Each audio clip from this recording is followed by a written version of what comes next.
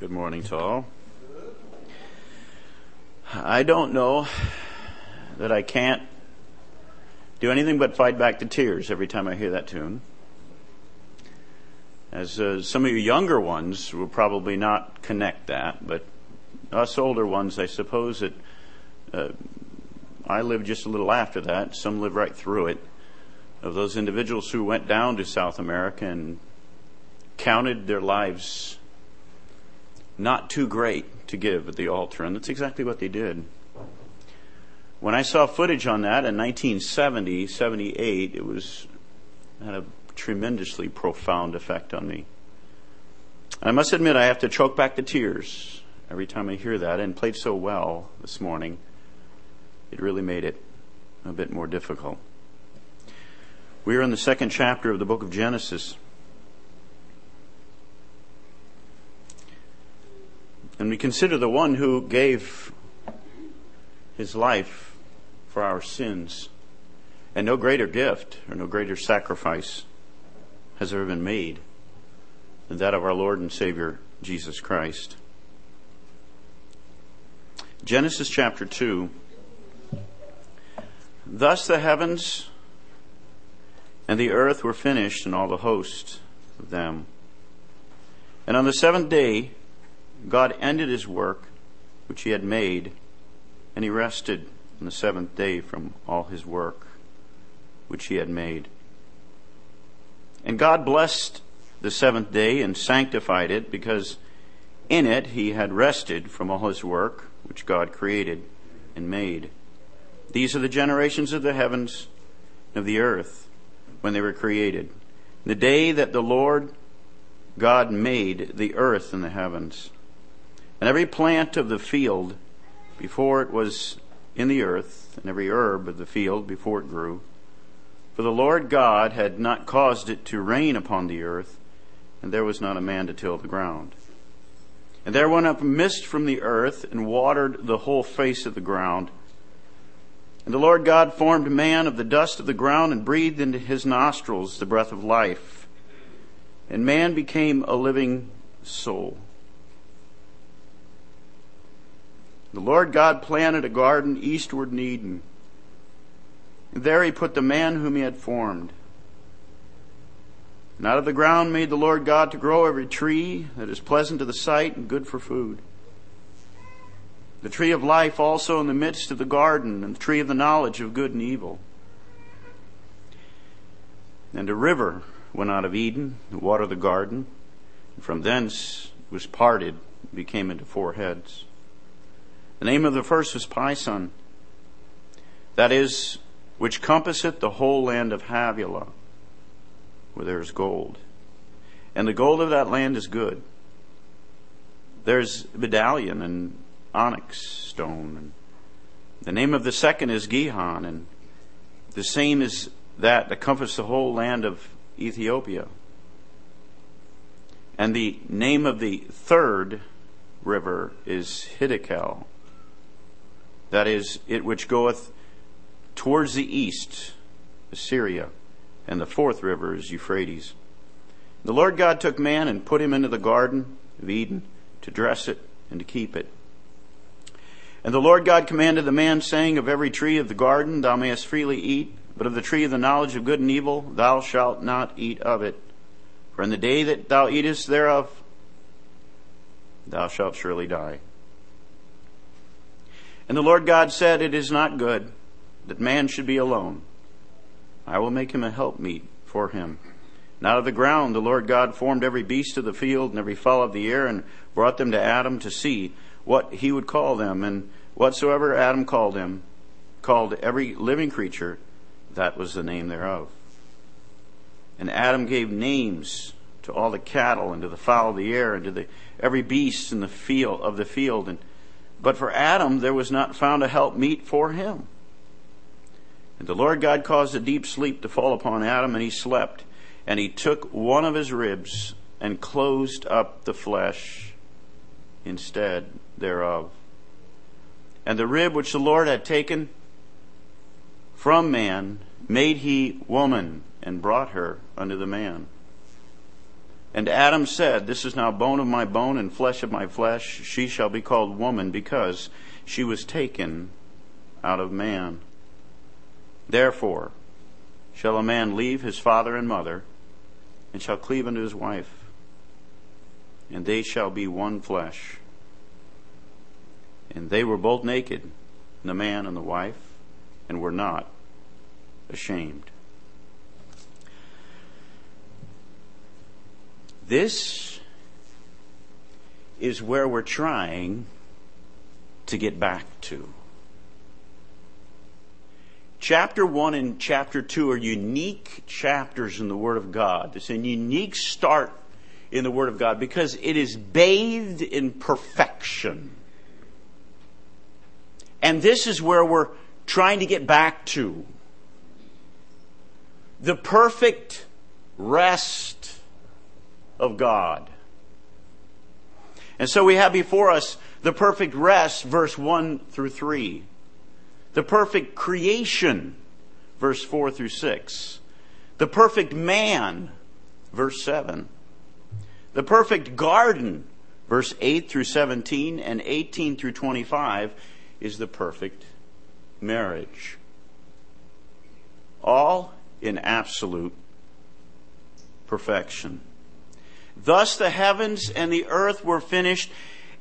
Now, Brother Martin last week said, he made mention of the way that chapter 1 says, "and the stars." Well, here we have another sighting of that. It says, "and all the hosts." You can't just fly over the Scripture, especially when you deal with the book of beginnings, because it is the seed plot for the salvation that we enjoy. It is the foundation of all the Scriptures. Let me tell you, if you're out there today, and I pray there's no one, I really wouldn't think there'd be anyone, but if you're out there today and you simply have trouble with "in the beginning, God," man, you've got to be experiencing some of the most royal frustration that there ever was. Because without that concept, all there is questions and no answers. All the frustration. As our mortality begins to set in upon us and the wrinkles start to form on the eyes and around the little lines here, and the face begins to drop and the whole body begins to fall down because of gravity, and we look ugly and we realize, I'm going to die soon. There's only questions. There are no answers. If we don't accept, in the beginning, God. And here it says, "and all the hosts of them." The Bible goes on to reiterate the heavenly hosts. Brother Martin explained that there must be some people out there that have nothing better to do in life, and they count stars. You better have nothing better to do in life, I suppose. And they're up around 1 trillion. I don't know what number he threw out. It was just some astronomical number. And then as they're getting along, all of a sudden some scientist comes along with a more powerful telescope, and they said, "Oh, wait. We just found a few more galaxies. Start all over again." And the trillions and the trillions and the numbers are just... That's the host. Innumerable. But the word host is interesting because not only does it convey to us the innumerable hosts, it also conveys to us the perfect order of that host. Now, I want to illustrate that by saying this. Let's say that you've been unemployed for 4 months, and I come along and say, "I got a job for you." You say, "Oh, great, got a job finally." So you sat down and I got 100 cubby holes up on the wall, little cubby holes, and they're all named 1 through 100. And I've got 100 blocks down here. And what I want you to do is I want to take those 100 blocks, find number 1, and put it into the cubby hole marked number 1. You say, "Great, haven't had a job for 4 months. really need this job? This is easy. I can do this. No problem. I learned how to count a long time ago. Got that done. So you begin to look around. You find number one. You put it up at number one. And after about an hour or so, by golly, got them all lined up, all 100. And then I come along and I say, now I want you to take over. And I got this giant warehouse, and it's full of 1.7 million blocks. And you see that wall? There's cubby holes for each one of them. Wow. But God, you see, with the innumerable, you see, He took each one of them and He handpicked them and He placed them where He had desired to place them in His omniscient mind. Each one of them, each one of those stars. 1.7, that would be like nothing. That's what this is saying. So what it's saying is, and all the hosts thereof. Thus the heavens and the earth were finished, and all the hosts thereof. It was all put together. And then it goes on to say, and I just want just mull on that for a little while. You know, we got a God of perfect. Listen, when I looked at my notes, these are my notes for my message. Look at that mess. That was very convicting. God has perfect order. So He took each one of those stars and He had designated in His mind where I'm going to put that, what that star will do, what function. Each one of them. This is convicting. This is a mess. I'm not a very orderly person, am I? And I began to look through, I began to look at that word host, and all of a sudden I got convicted. God has time for all the hosts, all the heavenly bodies. We haven't even gotten to the planets yet. All the stars, everything put together. He put it all together. And I don't have time enough to really lay down something that is in fair order myself. Fairly convicting. And on the seventh day, God ended His work which He had made, and He rested. Now, there's been much confusion about this because we say, well, you know, the principle of rest, that's certainly viable, isn't it? I mean, you work 6 days and you have one day that you can designate as rest. And there's a lot to be said for that. But this rest is not really denoting that rest that we have before. Man, I had a hard week. Oh, man, I just want to go to bed, you know, sleep in on Saturday morning, whatever. That isn't the rest that's being talked about here, because we're dealing with a spiritual being. We're dealing with God Almighty. Does He get tired like we do? Well, He doesn't even have flesh like we do, so that would be totally nonsense, wouldn't it? The rest here that is being noted is the rest of absolute completion and perfection. It leaves nothing else. Listen, this is the way I can illustrate that. You know, I had a friend one time who said, he brought his air conditioner over to me. He said in his car, and he said, you know, I think this thing needs Freon. I checked it. Yeah, it's you know, it seemed like it might need some Freon. We dumped a bottle in there of Freon, and it got nice and cold. So he decided when he was at home, if one bottle gets it that cold, I wonder what 3 or 4 will do. All right. Now, if anybody knows automobiles, you know that if you keep dumping Freon in it, it suddenly it goes warm. Overcharged, boom. Well, that's an illustration of God's completeness, because when He rested, it meant that there was nothing else that could be done. Any more added to it would only deviate from the already established perfection. That's the rest that's being talked about here. Absolute perfection. When you go into your office and Michael works for the IRS or whatever, do you ever feel like you're done? Complete, done, gone, I can go home and everything's done? Never. Because you got this pesky boss that keeps throwing cases at you and you never get done. Have I ever called the last parent that needs to be called? The kind of classes I have, that is never going to happen. I got kids, man, I could call parents all day long. None of them speak English, so it really makes it a real challenge. Now come on up here, Victoria, help me, you know. So, but you never feel like you're done. Do you feel like, no.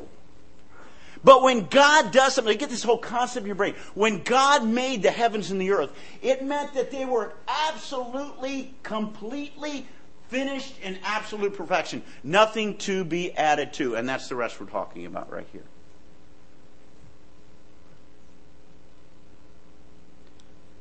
Then came sin. Chapter 3. Now, Dave's going to go into that later on. We're not going to go into that. But listen, this is chapter 2. This is bathed in perfection. Then came sin. And does God rest now?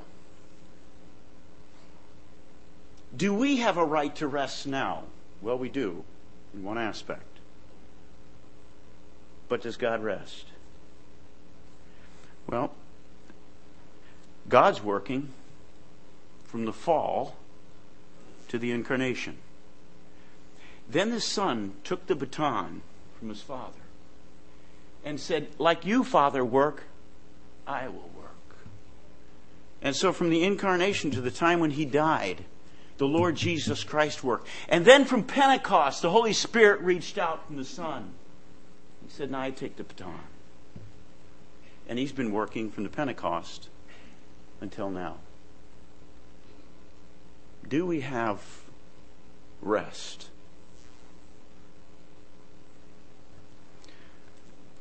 If you were to turn to Hebrews chapter 4, and I'm not sure we can this morning, but in Hebrews chapter 4, it talks about the true rest. Because there is rest. Oh, I don't think rest of self to where we have this time when we can say complete, finished, nothing else to do on the earth. No, that'll never happen. But as far as our salvation is concerned, there is complete rest. But the Lord Jesus Christ, well, he still stands and he still says, come unto me, all ye that labor and are heavy laden, and I will give you rest. So you see, the gospel call still goes out because the Godhead is willing that none should perish, but that all should come to repentance. Come unto me, all you that labor and are heavy laden, and I will give you rest. The Godhead works. And just like the Lord Jesus Christ said, my Father works, so I work. That should be our attitude. Until the last bell tolls, and the trump sounds, and the dead in Christ rise. And then we will know real rest when we're in the presence of our Lord and Savior, Jesus Christ. Verse 4. These are the generations of the heavens and the earth when they were created. In the day the Lord God made the earth and the heavens, and every plant of the field before it was in the earth, and every herb of the field before it grew. For the Lord God had not caused it to rain upon the earth, and there was not a man to till the ground. But there went up a mist from the earth, and watered the whole face of the ground. And the Lord God formed man of the dust of the ground, and breathed into him his nostrils the breath of life, and man became a living soul. You know, if you sit down with this portion alone, it'll blow your mind. Because what it's saying basically is, was any of this really put together for God?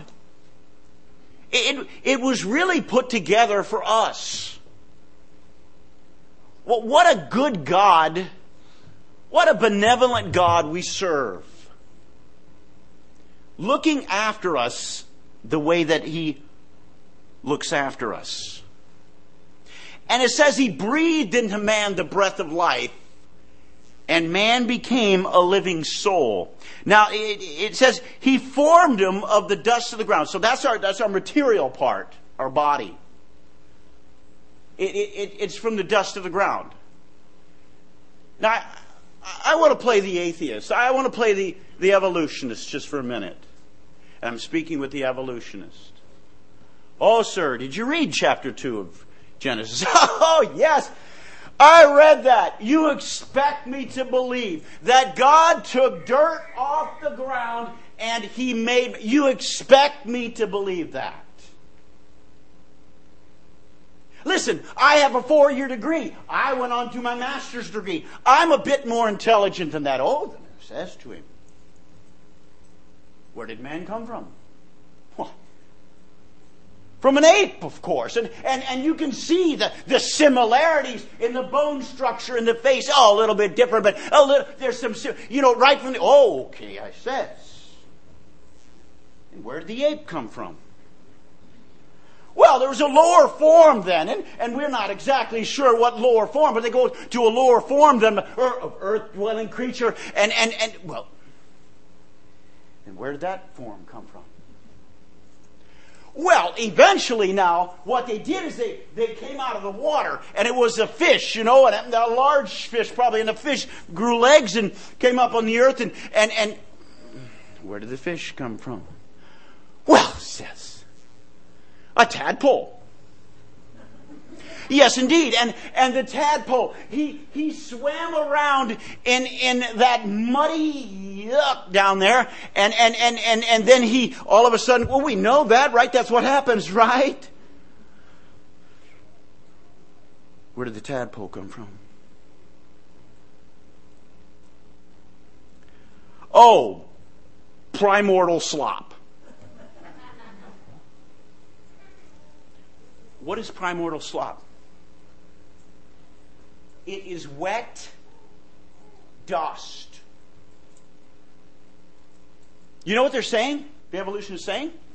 The evolutionist is saying that I can't accept God plus dirt makes physical man, but I can accept dirt plus water makes life. They're saying I can't accept the dust theory, but I can accept the mud theory. Does that make sense? How audacious. We have a God that created all this earth so that we can enjoy it. He loves us so much that He put all this earth together. Listen, it says that He created all of the earth, all of the stars, all of the planets. All of this was created. And then it's going to say later on that He went and He said, well, that wasn't really good enough for man, so we're going to make a garden for him.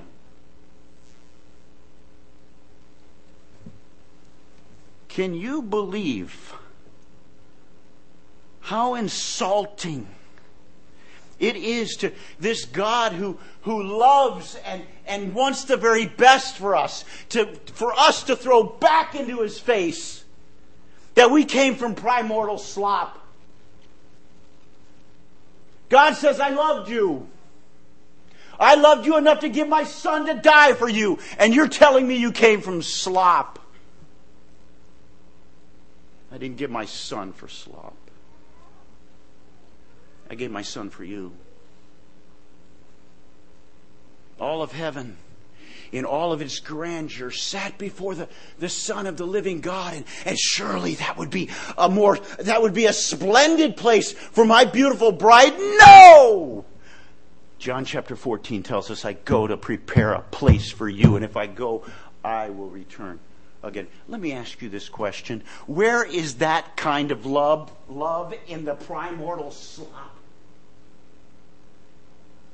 Just the fact that we love.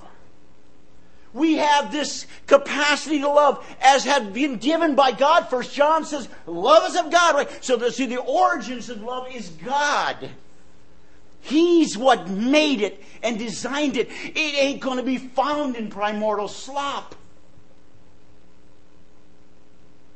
It's found in the very person of God, our Heavenly Father from above, our triune God, holy and perfect. That's where it comes from.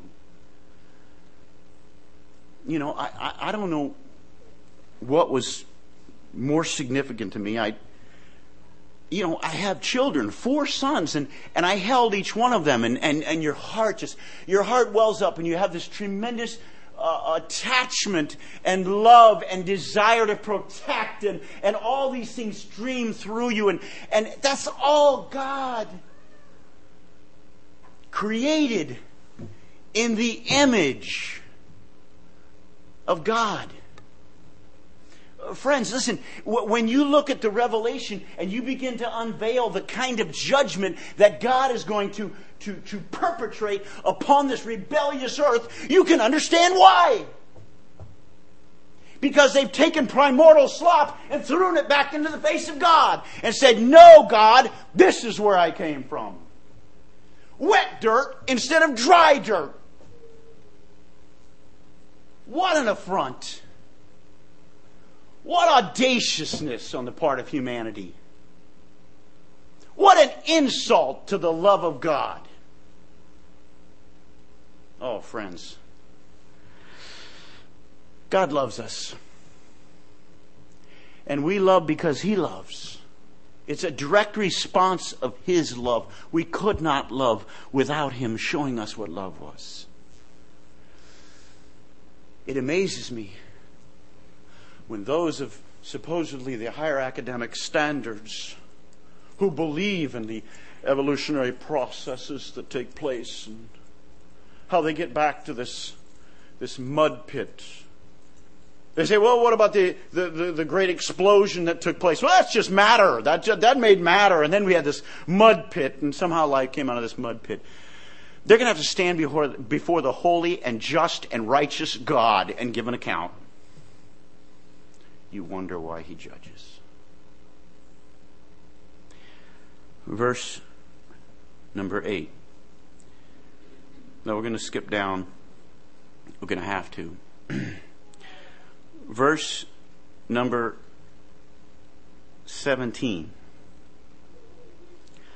But of the tree of the knowledge of good and evil, thou shalt not eat of it. The day that thou eatest thereof, thou shalt surely die.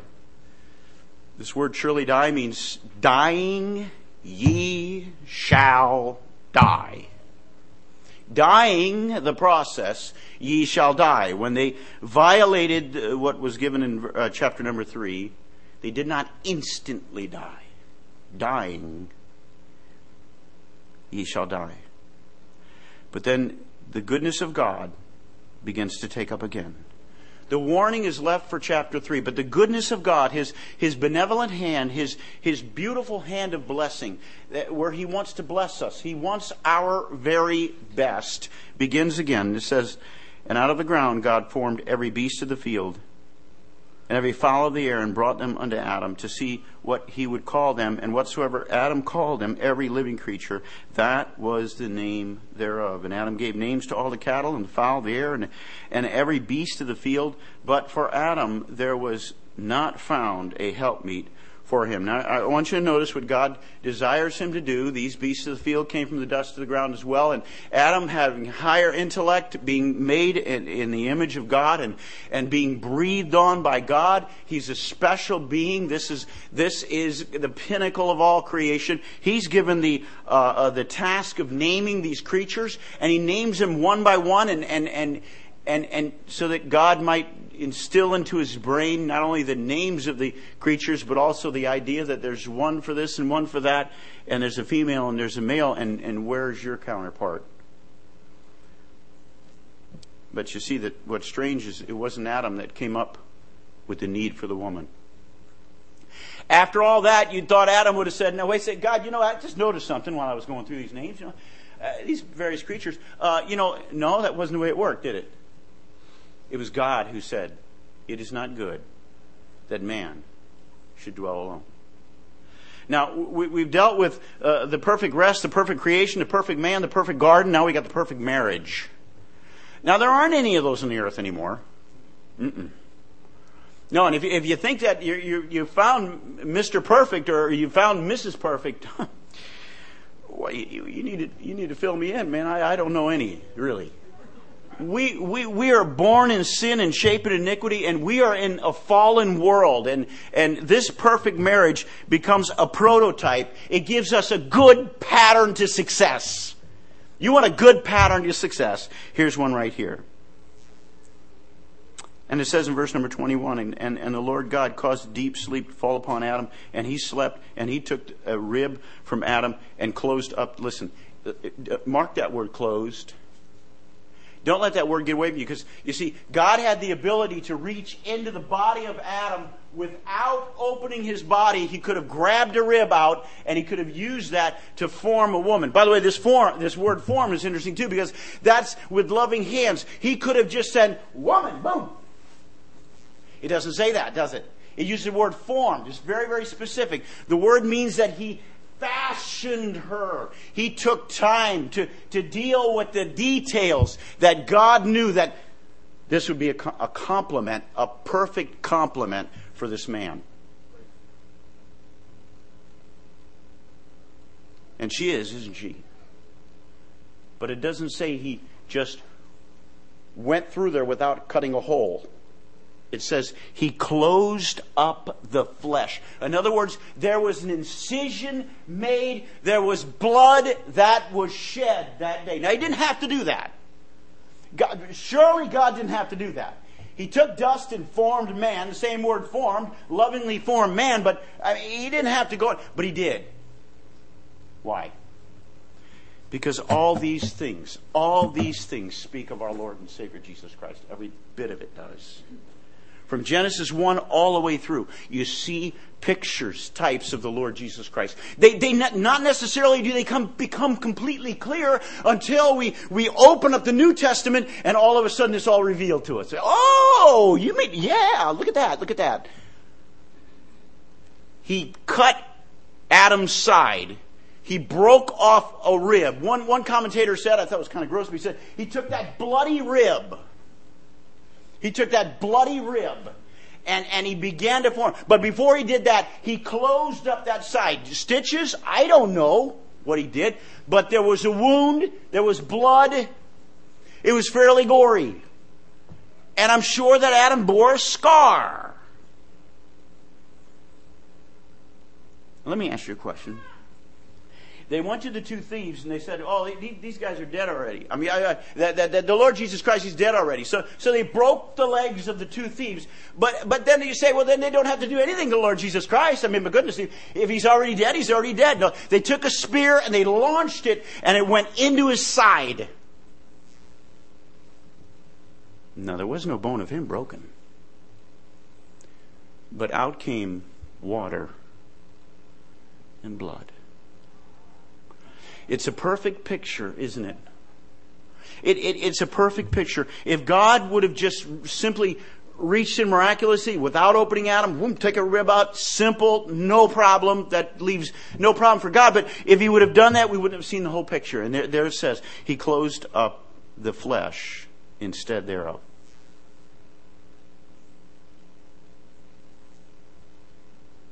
From the blood of the side of the Lord came the church. His bride, the church. And it all becomes very clear, doesn't it?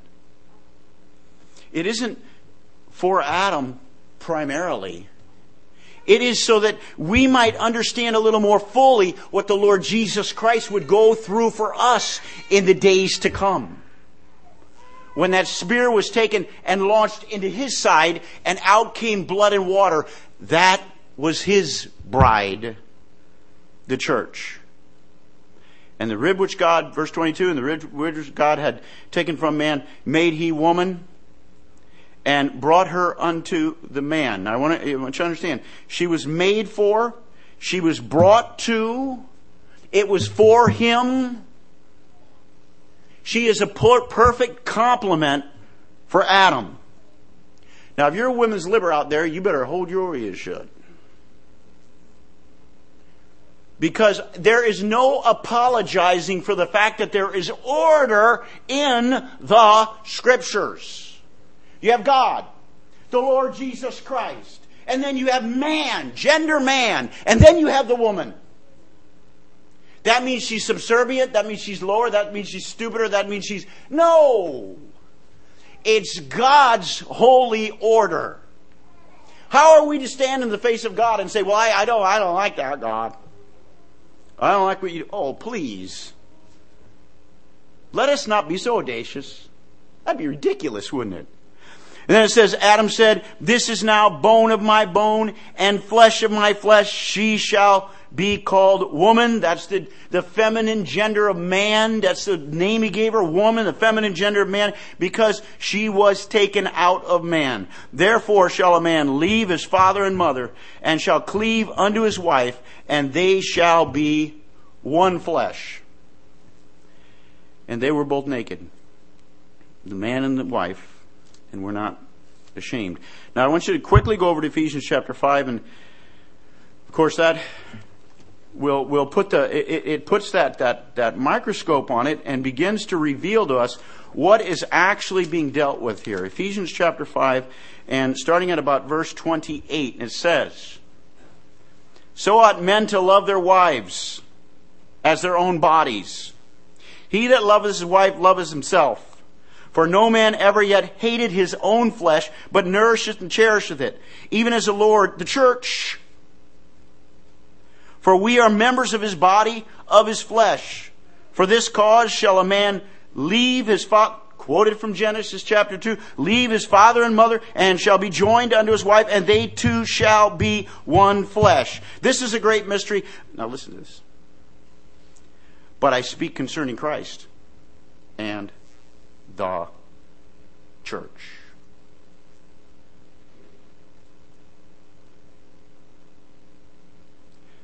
So husbands, you are to love your wives as Christ loved the church. You know, there's something that really just turns my few hairs on my head that are left up on end when I sit down and I listen to husbands and they say, well, it was a 50-50 arrangement we had in this marriage. She's not holding her 50%. Is that biblical? That's as deeply born into the nature of man, and that's exactly where you got it. It is not biblical. Listen, husbands, what is your responsibility? Your responsibility is to love your wife like Christ loved the church. And how was that? Well, they spit on him. They rejected his witness. They rejected his very being. They discarded him. So he said, well, I won't die then. If they're not going to appreciate what I'm doing for them, I just won't do it. That's not what happened, is it? Christ went on. What was it, the honor he was guarding? He was honoring the word of his Father. That's what he was honoring. I go because my Father sent me. And he went all the way to the cross. And he procured for himself a bride. I think the downfall of most marriages is when we buy into this worldly concept that it's even on both sides. It's 50-50 arrangement. I will give, you will give. When you cease to give, I don't give.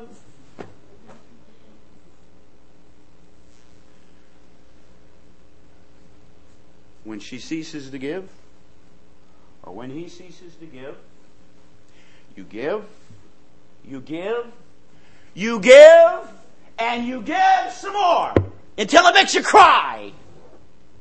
And it makes you shudder. And you feel like a doormat. You feel like you're being stepped on. Keep giving. Keep moving. Don't ever stop. Men, it's your divine responsibility to be a picture of Christ and His bride, the church. And that means you never, ever stop giving. Adam had it right in perfection, didn't he? He had it right in perfection. This is now bone of my bone. That's the middle part. That's right down the middle. That's everything that I am. This is now bone of my bone. This is now flesh of my flesh. She is everything to me. And if she stops, I continue. And if she stops for more, I continue. That's the way it is. And I make no apologies for it. I can't sit here and say that, well, let's nothing. Put on the pants. Take the responsibility. You're to be a picture of Christ in the church. The buck stops there, guys. And there's no way you can get around that. Now, just as strong as that is the position that she was given, Genesis chapter 2. She was made for man. She was presented to man. It was man that named her. There is a subjection, isn't there? There's no getting around that. The leadership in that home should be taken by that man. And when that woman ceases to acknowledge that leadership anymore, let me tell you, sparks are going to fly. It's not going to be peace in the old homestead anymore, let me tell you. But he doesn't know what he's doing. He does everything wrong. He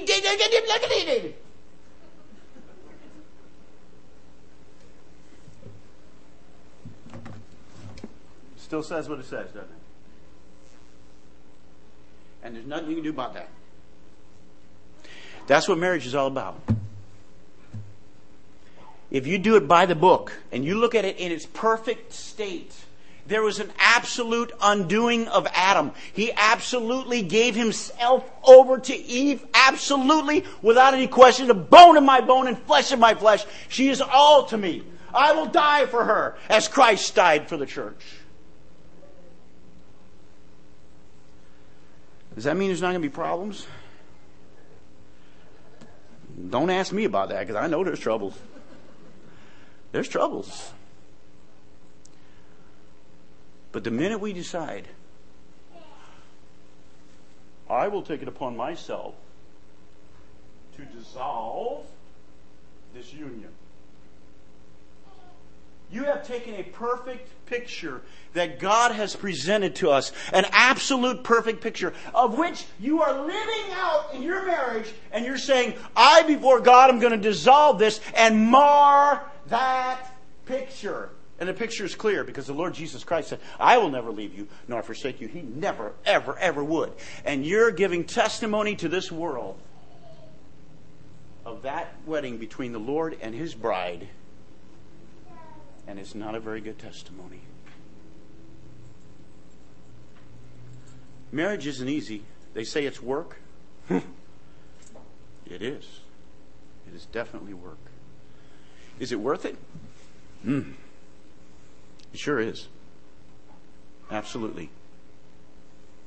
For what God hath joined together, let no man put asunder.